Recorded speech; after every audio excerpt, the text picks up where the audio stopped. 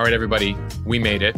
It's Friday, May 5th. Happy Cinco de Mayo. You're listening to the Mo News Podcast. I'm Moshe Manunu. And I'm Jill Wagner. This is the place where we bring you just the facts. And we read all the news and read between the lines so you don't have to. Jill, and for a special edition, this is also the place where we interview our moms. Yes, we are doing a special edition where we are doing a joint interview with my mom and your mom.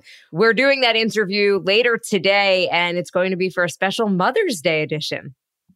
So get excited. And in the next few hours, if you hear this podcast and you have questions for our mothers, please send us a direct message on Instagram and we'll try to incorporate them into the episode. So Moshe's mom and my mom, I think, must be somewhat similar because they both asked us, what are the questions? I want a list of questions, which in a normal situation is a total no-no, but maybe for the moms. When PR people on behalf of newsmakers, and this is pretty traditional since we get this question from some of you, when we have people on, we might give them topics in advance. Like we're going to talk about the economy or politics, etc. But we do not traditionally give questions in advance. Typically, the only people who really demand that sort of thing are celebs. And that's not really the thing that we do here on this podcast. But apparently, Jill, it's not just celebs, it's also our mothers want very specific questions so they can prepare. And Moshe, just a bit of housekeeping news. Want to quickly mention that you are going to be off next week, and I will be holding down the fort with some special guests. Jill, I'm looking forward to listening. I will be reporting from abroad. You'll see some of that on the Instagram feed later in the week, and potentially use some of it on this podcast. So stay tuned, everybody. And Moshe, I promise I will make you proud, especially with On This Day. I'll put extra effort into it. Jill, I have no doubt. And I do want to mention, for everybody who is familiar with my old podcast, the Need to Know podcast, and followed me over here to Mo News, first of all, thank you so much. And second of all, you're going to be very excited because I'm bringing Carlo Versano on one day next week. We're still figuring out the schedule. I will let everybody know on Instagram, but a bit of a reunion. I'm looking forward to listening, Jill.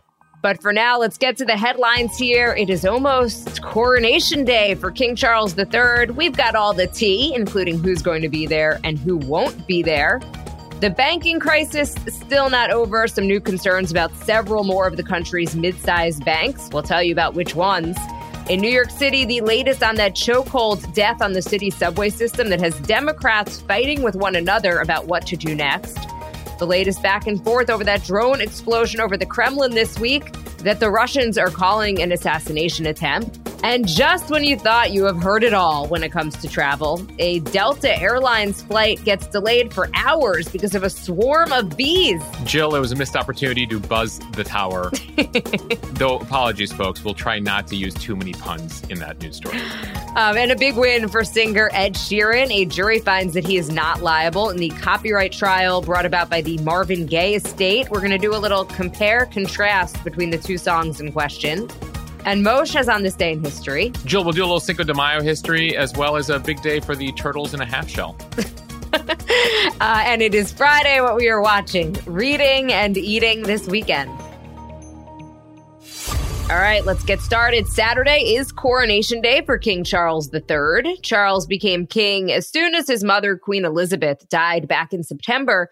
But the coronation is when he officially will be crowned. It is a moment of public celebration for the new king. So here is what to expect. The coronation starts at 11 a.m. local time, which is 6 a.m. Eastern time. So you will need to wake up super early here in the United States if you want to catch it, especially on the West Coast where it'll be 3 a.m. Thousands of people are expected to gather at Westminster Abbey to mark the occasion. Dignitaries and more than 100 heads of state from around the world expected to be attending. As for the United States, First Lady Jill Biden will be representing.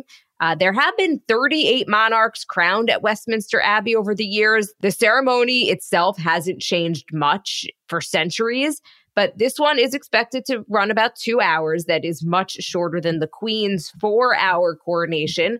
Also different this time around is that organizers have really tried to make it more inclusive. Different faith leaders will be leading the first processions into Westminster Abbey, followed by representatives from each of the 15 nations where the king is head of state. And that is the first time that non-Protestant faith leaders have been given a role in a coronation. As for the service itself, organizers say the Anglican service will have, quote, representation from other faiths to reflect the diversity of modern Britain. The core elements of the service are going to stay the same. This includes the recognition, the oath, the anointing, and the crowning, among others. After the service, there will be another large parade heading to Buckingham Palace. At that point, there will be a balcony appearance for members of the royal family. And Moshe, at some point during all of this, hopefully Louis or George will make some type of news with a funny face and just being kids. Yeah, Louis, the youngest son of Prince William, known for some of his more remarkable facial expressions, covering his ears, etc., at the Jubilee last year. Jill, there are a lot of interesting details with this coronation. It struck me a couple weeks ago when we learned that Pope Francis has gifted fragments from what is believed to be the true cross on which Jesus Christ was crucified for incorporation into the processional cross that'll be used in this ceremony. A lot of history here. A throwback here to King Charles's mom, Queen Elizabeth. The Queen's coronation back in 1953 was the first royal event to be televised. This time around, they will incorporate some of those traditions, but they are trying to cut down on cost right now. Buckingham Palace says they will release the financial details of how much this whole parade and all the ceremony from this weekend will cost at a later date. But these types of events do tend to generate more money than is spent, they claim, in tourism dollars, etc. You see a lot of people from around the world who are in town in the UK to watch all of this in person. Billions of dollars reportedly will flow into the UK economy, sorely needed given the state of the UK economy as a result of these coronation. As far as security here, the operation is known as Operation Golden Orb. It'll be one of the largest that the Metropolitan Police in London have ever coordinated and run. That, of course, also leads to questions about cost here. One of the questions people had is who's going to be there and who's not going to be there. One of the big questions in the lead up to this, will Prince Harry and Meghan attend? Harry will be there. Meghan will be staying back in California with their two children. They note that it's actually Prince Archie's birthday, so they kind of use that as an excuse here. But of course, things have been a little difficult, shall we say, in between Harry and Meghan and the rest of the royals, especially over the last couple of years, as Harry and Meghan have been revealing a lot about that family. I don't really want to opine on the royals, but I would have certainly loved to see the interactions between Meghan and Kate if Meghan had gone. That would have been just fun to watch. I think that's one of the reasons why Meghan is not going. She doesn't want that scrutiny. And I think people want the attention to be on Dad. After all, he has waited more than 70 years to finally be king. As for another royal of interest here, Prince Andrew, Charles's brother, disgraced because of his relationship with Jeffrey Epstein, accusations and a payoff to one of the women related to allegations of sexual assault there. Prince Andrew is expected to attend. He's no longer officially a working royal, though, so he will not have a formal role here. As we were reported, Charles apparently has been trying to get him out of one of the larger palaces and into a smaller house. He's so far refused. As far as other foreign leaders are concerned, you mentioned Jill Biden will be there. Joe Biden will not. Emmanuel Macron, a bunch of other leaders will be there. You'll also see royals from other countries that you don't typically hear about. The King of Sweden, King Carl XVI, will be there. King Philippe of Spain will be in attendance. Notably, a few countries' leaders have not been invited. Iran's leader, not invited. That's actually a change since the Queen's funeral last year. Also not on the invite list, Russia, Belarus, Myanmar, Afghanistan, Syria, and Venezuela. The celebration will continue beyond Saturday into Sunday with thousands of events planned across the country. Katy Perry, Lionel Richie, and the group Take That are going to be headlining the coronation concert at Windsor Castle on Sunday night. Moshe and I did need to look up the group Take That. Apparently they are a 90s band, which we've never heard of. Jill, I remember a couple UK groups from the 90s. I remember Bewitched and I remember Westlife, but I do not remember Take That. Well, it should all make for some good TV. And on Monday, by the way, it is a bank holiday in the UK and people are being urged to volunteer. All right, now to the latest story, adding fuel to the debate about Supreme Court ethics and a lack of a code of conduct. Thursday, we learned in another investigative story that billionaire Republican donor Harlan Crow paid for Supreme Court Justice Clarence Thomas's grandnephew to attend a private boarding school in Georgia that charges over $6,000 a month for tuition. Thomas had taken legal custody of his grandnephew at a young age. It turns out, like several other gifts from Crow, that Thomas did not report the tuition payments from the billionaire on his annual financial disclosures. Last month, the news outlet ProPublica reported that Thomas accepted luxury travel from Crow virtually every year for decades, including international super yacht cruises and private jet flights around the world. He also paid money to Thomas and his relatives in an undisclosed real estate deal. After he purchased the house where Thomas's mother lives, Crow poured tens of thousands of dollars into improving the property. And roughly 15 years ago, he donated much of the budget of a political group founded by Thomas's wife, which paid her a $120,000 salary. Meanwhile, Senator Dick Durbin, who is a Democrat from Illinois, and Senator Lindsey Graham, a Republican from South Carolina, they got into it over ethics concerns in the Supreme Court and the Senate Judiciary Committee this week. Here's what Durbin had to say, followed by a bit of Graham's response. I think it's pretty clear to most objective people this is not the ordinary course of business, nor should it be a standard for those of us in public service. We wouldn't tolerate this from a city council member or an alderman. It falls short of ethical standards we expect of any public servant in America.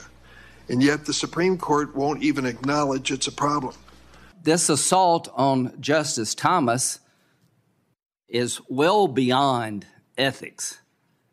It is about trying to delegitimize a conservative court that was appointed through the traditional process. Your response has been to pack the court. Virtually every member of the Democratic caucus, except maybe one or two, are for expanding the number of judges to dilute the conservative majority that exists today. Jill, that was a hearing earlier in the week that they actually invited Chief Justice Roberts to, that he declined. He was like, no, I don't need to testify before you guys because I don't need to, frankly. And so they discussed these issues with various Supreme Court ethicists, etc. Democrats and some Republicans have been very critical here as more and more of these revelations have come out. But you do hear there from Lindsey Graham the feeling that this is political, and Clarence Thomas, it happens to be a conservative, and this wouldn't have happened otherwise. Dick Durbin makes sure to note, though, that this is a concern he has had way before the court went 6-3 conservative. So these revelations, you mentioned several there about Thomas. There's also been a story about Neil Gorsuch recently and a real estate deal that's slightly less concerning, but still not revealed here. It's prompted Democrats to push for greater oversight of the Supreme Court and calls for justices to adopt a formal code of conduct. The High Court is the only federal branch that is not subject to an enforceable ethics code. Effectively, it is up to the Supreme Court to police themselves. There are nearly 900 federal judges. Only 9 out of 900 don't have a code of ethics. They all happen to sit on the Supreme Court. Durbin released an additional statement after this latest story came out about the tuition payments, saying, I hope that Chief Justice Roberts reads the story and understands that something has to be done here. Of course, Congress can step in. We have 3 branches of government here. They're all supposed to check each other. That was the initial ambition of the founders here.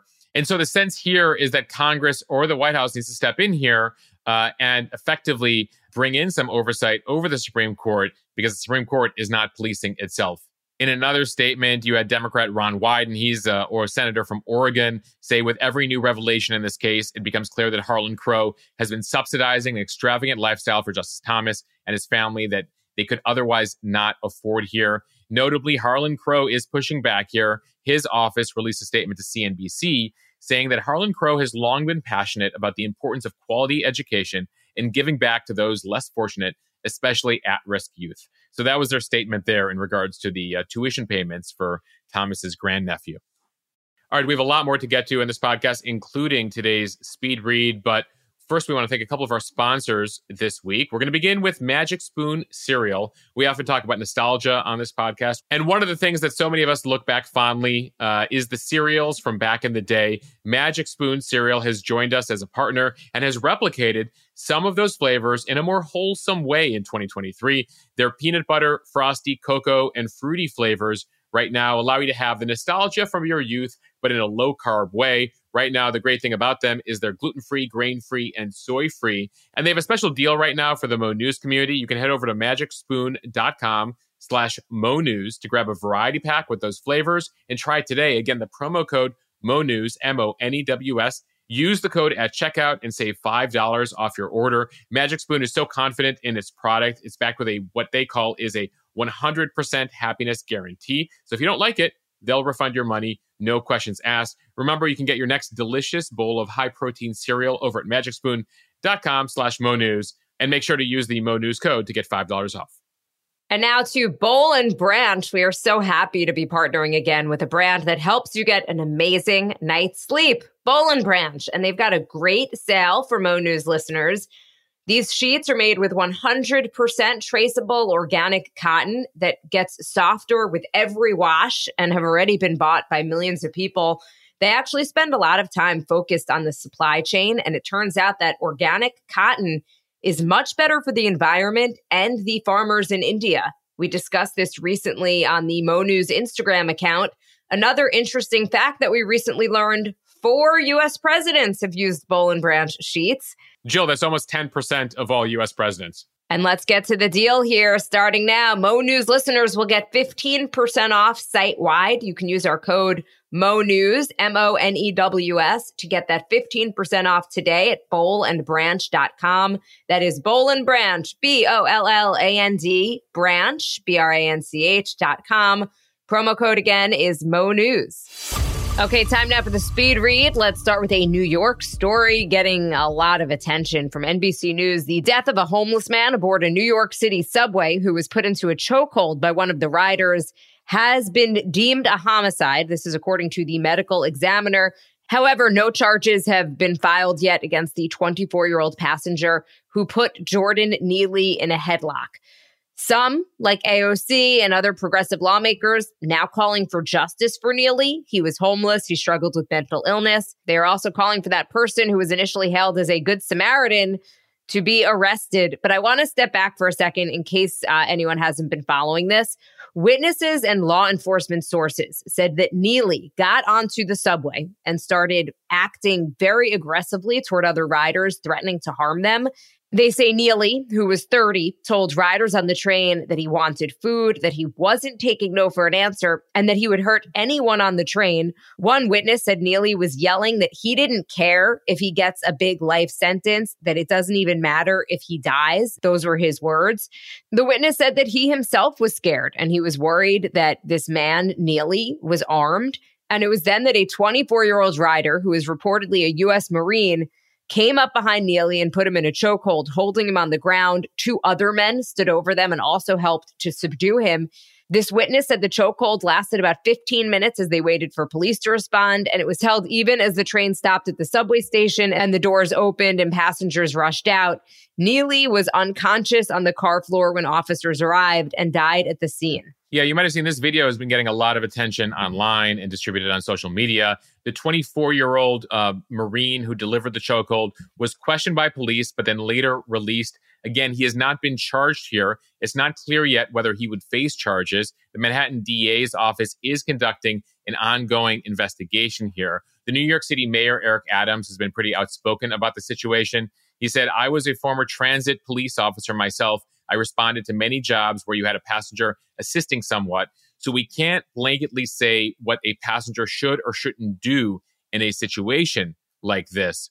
But he's facing a lot of grief from other more progressive lawmakers and Democrats, including Alexandria Ocasio-Cortez, who you mentioned, AOC, who said that Jordan Neely was murdered. But because he was houseless and crying for food in a time when the city is raising rents and stripping services to militarize itself, while many in power demonize the poor, the murderer gets protected with passive headlines and no charges. It's disgusting. She was also responding there to media coverage. She feels that the media has been taking the side here of the man who put Neely in the chokehold. Eric Adams was then asked about those comments by AOC. Here's a bit of what he said on CNN Wednesday night. Let's let the DA conduct his investigation with the law enforcement officials. To really interfere with that is not the right thing to do. And I'm going to be responsible and allow them to do their job and allow them to determine exactly what happened here. Meanwhile, the governor of New York, Kathy Hochul, is also responding, saying the video of the incident deeply disturbing, and it's causing a lot of fear in people. She says the mayor is working hard to restore a sense of safety. Jill, the events here are tragic. Literally a man dying in a chokehold on the New York City subway system. It does speak to, at the same time, the fear that some pedestrians have about these issues. At the same time, it doesn't appear that Neely had any weapons. So we clearly need to await more details here, but that isn't letting people stop from opining and jumping in on the situation. It was interesting, though, because I was reading a bunch of the responses to AOC's tweet.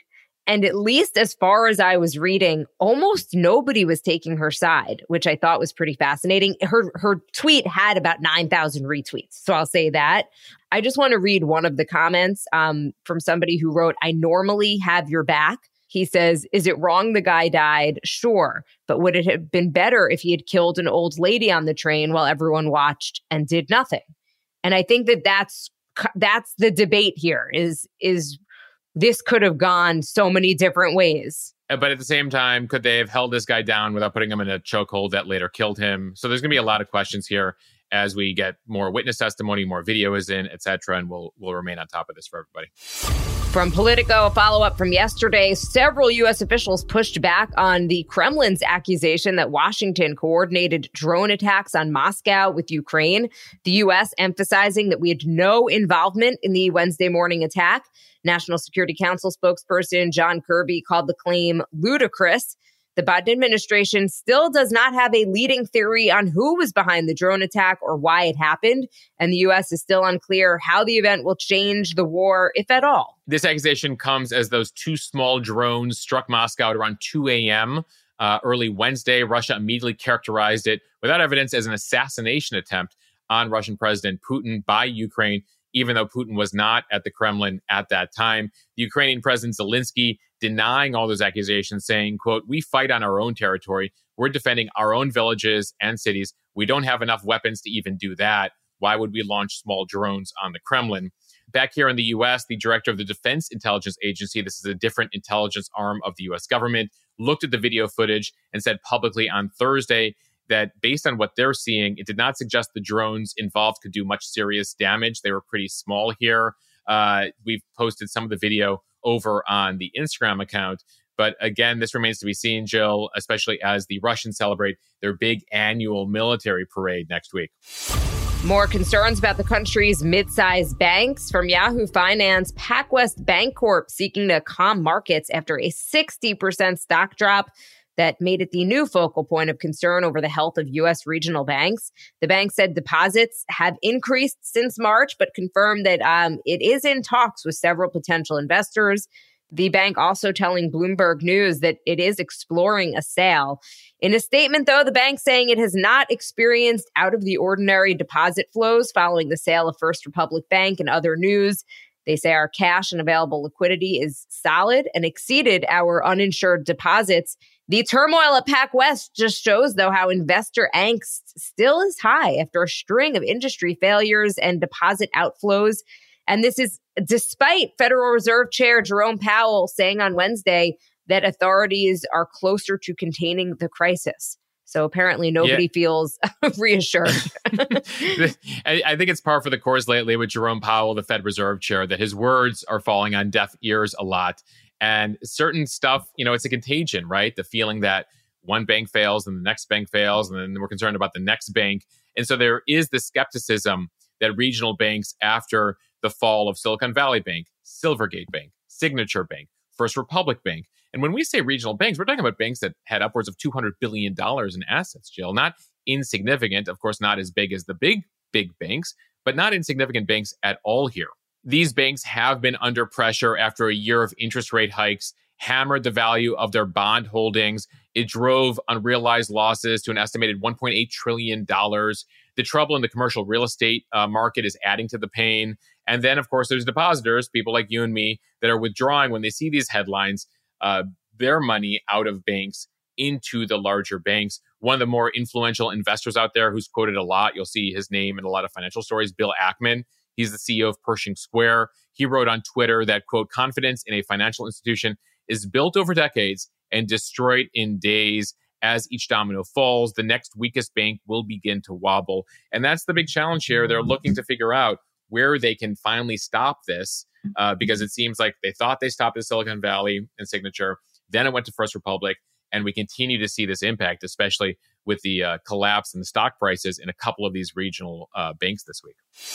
From The Independent, a Manhattan jury has found singer-songwriter Ed Sheeran not liable for copyright infringement. The British singer-songwriter was being sued by the heirs of Ed Townsend, the songwriter who composed the 1973 classic Let's Get It On with Marvin Gaye.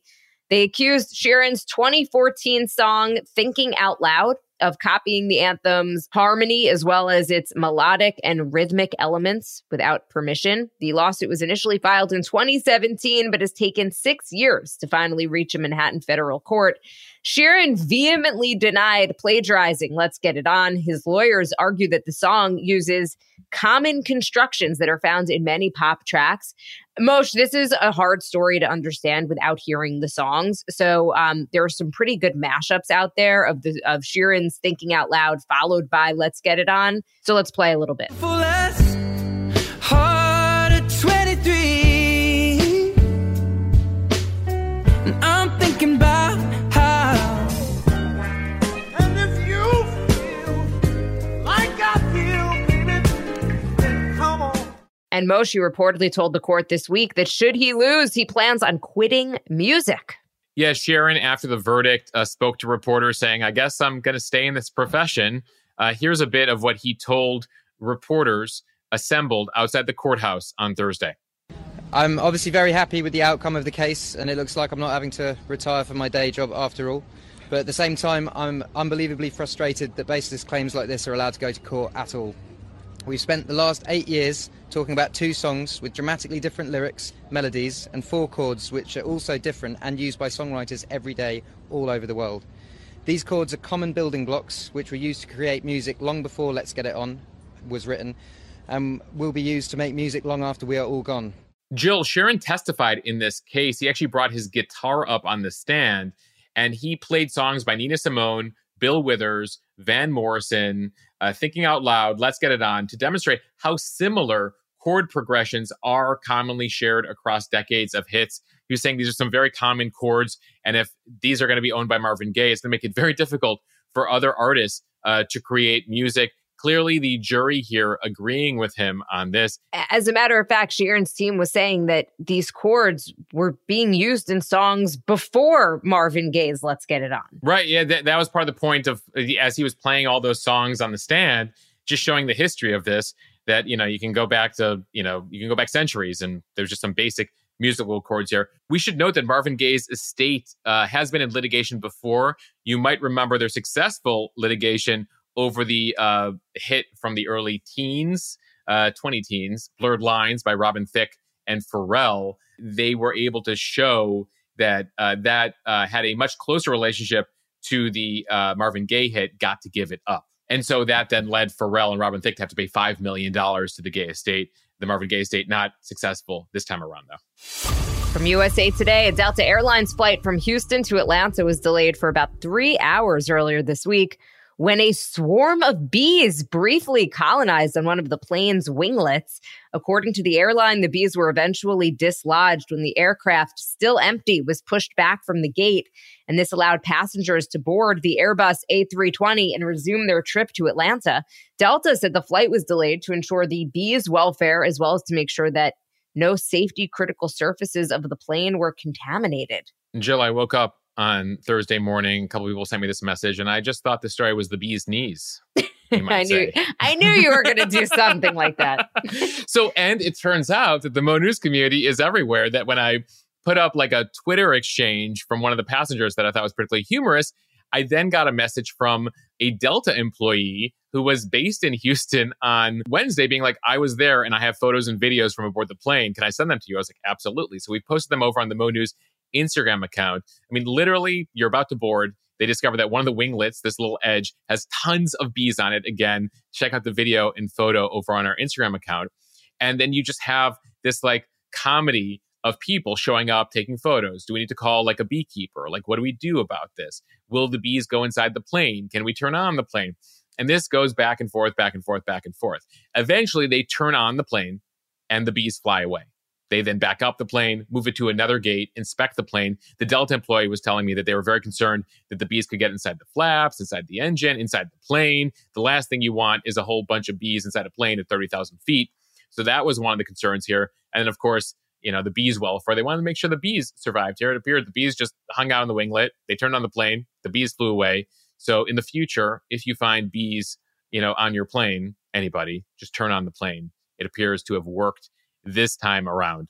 And then, Jill, we should say that based on what the passengers tell me, they got to Atlanta about 4 hours later than they planned to. It's a tough one because who do you get mad at? Sometimes you have anger towards the airline or a rowdy passenger or whatever, but how do you get mad at a swarm of bees? Well, one of the passengers who was tweeting, whose tweets went viral about this, said that they actually found that the other passengers were more angry than a normal delay. Because you can imagine everyone's at the gate and everyone just pretends to be a bee expert. Like, why don't you try this? Why don't you try that? Right. And so apparently, whether you can understand the bees, people are like, no, I have an idea. Why don't you use my idea? And apparently that was happening at a gate in Houston yesterday. Everyone's an expert. Everyone becomes an expert in a time like that. I highly recommend, though, that people go on the Moshe Instagram and check out the photos, because I just kind of read this story without seeing the pictures. And then when you see the pictures, you cannot believe how many bees we're talking about here. This wasn't even hundreds of bees.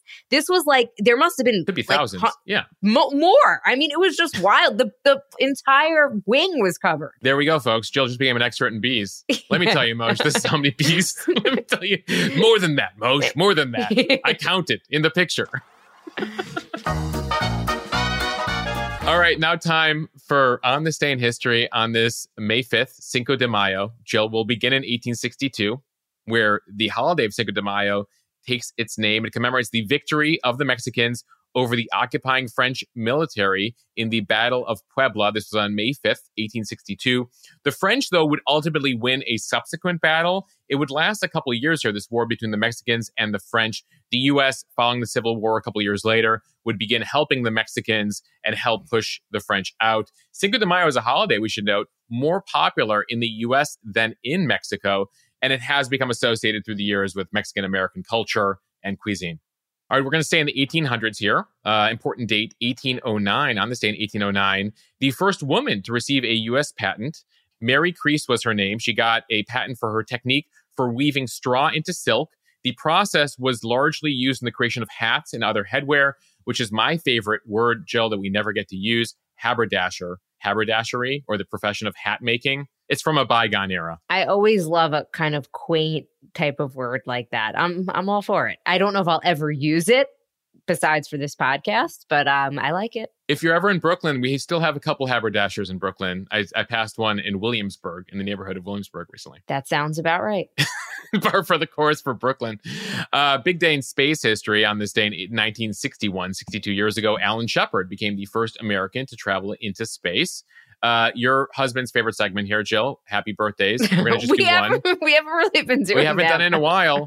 Adele turns 35 today. Happy birthday, Adele. Turning 39 years old today, the Teenage Mutant Ninja Turtles, their first story was published by Mirage Studios in a comic book on this day in 1984. And a bit of movie history before we go. Gladiator, the famous Russell Crowe epic, premiered in theaters on this day in the year 2000, 23 years ago. The people who created Teenage Mutant Ninja Turtles were actually from my hometown, Jericho. And, I don't know if you played any sports, but local businesses would sponsor sports teams. And I remember one of the basketball teams said Teenage Mutant Ninja Turtles. And it was before it was really widespread. And we're all like, what is this team? What is this? There you go, folks. Some Long Island pride there. Long Island, New York. The home of Billy Joel and the Teenage Mutant Ninja Turtles. Moshe, it is Friday. Cheers to the freaking weekend. Here's what we are watching, reading, and eating. You want to kick it off? Sure. Obviously, we have the coronation early on Saturday morning, so I'll be watching that. You can watch our coverage on the Instagram account. I also need to find myself a Peacock streaming password. I don't know if I'm a subscriber yet. I'm interested in checking out this Pete Davidson semi-autobiographical show called Bupkis about his life. Moshe, if you get a Peacock password, send it my way because I too would love a Peacock password because there are a ton of Bravo shows that they have behind a paywall on Peacock. Should we make that part of Mo News Premium, a password sharing program for all of us? Well, that's worth the price of admission there. Right there, everybody. Okay, I'm going to be watching Queen Charlotte, a Bridgerton story. It's out on Netflix this weekend. This is a prequel and a spin-off to the hit Netflix series. And at least according to one review that I read in Variety, it is apparently the best Bridgerton yet, which is saying a lot because that first one was pretty darn good. All right, Jill, what are you reading this weekend? I'm reading The Last Mrs. Parrish. It's by Liv Constantine. This is the latest pick for my book club, as was requested when I did my first book club pick. People wanted to know what else we were going to be reading. So this is our second pick. As I was going to buy it, which is, I would say rather close to our next meeting, I kind of procrastinated on this one. I saw that it's also part of Reese Witherspoon's Hello Sunshine book club. However, some of the ladies in my book club who've read it already haven't been loving it. So I'm not going to endorse this just yet. I'll review it or whatnot once I actually read it. All right, keep us up to date. Jill, I just finished Ben Smith's book, Traffic. Ben Smith, you might know him, former political columnist, former founding editor-in-chief of BuzzFeed, New York Times media columnist, now co-founder of Semaphore, the media company. He effectively has written a book about the early history of the internet, which kind of ages all of us, just the rise of the internet in the last 20 years as far as media is concerned. So Matt Drudge, Andrew Breitbart, Arianna Huffington, Nick Denton, who created Gawker at the beginning of BuzzFeed, and effectively just the history of the media, online media in the past 15 years, social media, Mark Zuckerberg. It's fascinating. I did an interview with him. It'll be in a podcast edition we have coming out next week. For premium listeners, a reminder, if you join Mo News Premium, mo.news/premium, you get early access to all of our interviews, and that'll include the Ben Smith interview next week. Again, mo.news/premium, $7 a month. Or $70 a year if you use the code MoNewsPod, one word, MoNewsPod. You get an extra month free. It's a way to support what we're doing and get extra access to a private Instagram account and that podcast feed. And maybe a Peacock password. And potentially a Peacock password. So many P's, a lot of alliteration there. Jill, we'll end it as always with what we're eating this week. What do you got? Mosh, anything and everything. I am very happy to report my daughter has been cleared of all of her food allergies. We've been doing this. Congrats. Yes, we have been. Thank you. We have been doing this homeopathic program for the past 2 years, and I haven't really talked about it publicly because I was waiting until it worked, and it did, knock on wood. So for basically the first time in almost 4 years since she was first diagnosed with a slew of food allergies, we are going to happily not be reading labels and trying to figure out if everything is going to be safe for her or not. Although it will probably be a tough habit to break because I'm just so used to reading labels at this point. But very exciting for us here in my household. Such exciting news, Jill. We were talking about it earlier this week. Saw the celebration you had with your daughter in the doctor's office. And, we've been talking about you doing a special podcast related to allergies. So we hope to be able to bring that sometime in the near future. Absolutely, Moshe. I'd love to interview the woman who created the program. So we hope to bring that to everybody soon. And Moshe, what are you going to be eating? Well, sort of eating. On top of my food, olive oil. We were reporting on it on the Instagram account earlier this week. Despite the price, love me some olive oil. It turns out right now, olive oil is at a 26-year high in terms of cost right now, because it turns out the country that produces the most olive oil has a major drought right now, leading to our headline, "The rain in Spain has been rarely falling in the plain." If you get the My Fair Lady reference there. Got it. The rain in Spain falls rarely in the plain. So apparently, there he is. There you go. So apparently, they're half of normal production in Spain right now. It's a major drought across the Mediterranean. We were reporting earlier this year about the forest fires there last summer. It does not look to be getting any better. And so we are looking at a situation here in Italy, Spain, Greece, the hub of olive oil production. And the drought has been everywhere, but especially in Spain. So, Jill, just something to look out for as you go grocery shopping and you're like, why is the olive oil costing so much? Drought conditions in Spain. All right, everybody, get your Moshe fix in now because we're going to be missing him next week. Moshe, enjoy your time off. Jill, I'll try my best. It's a reporting trip abroad. Maybe I'll call in. Maybe I'll run into some news for you and I'll file it for this podcast. And then you let me know if it if it meets the threshold for the week that you're in full control of this whole operation next week. You're going to come back. I'm going to be in such like a power trip. Sorry, Moshe, like, that doesn't work anymore. Moshe, it wasn't worthy. That story wasn't worthy. Like, you just need to understand that we've really upped the standards in your absence. All right, everybody. Thank you for listening to the Mo News Podcast. Follow us and subscribe so you don't miss an episode, and review us in the App Store so we can continue to grow. Those follows really matter. So if you could follow us on Apple or Spotify, we would greatly appreciate it. The reviews matter. We appreciate it. Mo News Premium, if you can support what we're doing, supporting independent journalism, mo.news/premium. Check it out. And don't forget, you can call us and leave us a message, 1-800-711-MOSH, to ask your question and have that question appear in a future episode. So, Jill, I bid everyone adieu. I feel like now I'm just quoting My Fair Lady over and over again here. I'll be back in a week. All right. Bye, everybody. Thanks for listening to the Mo News Podcast.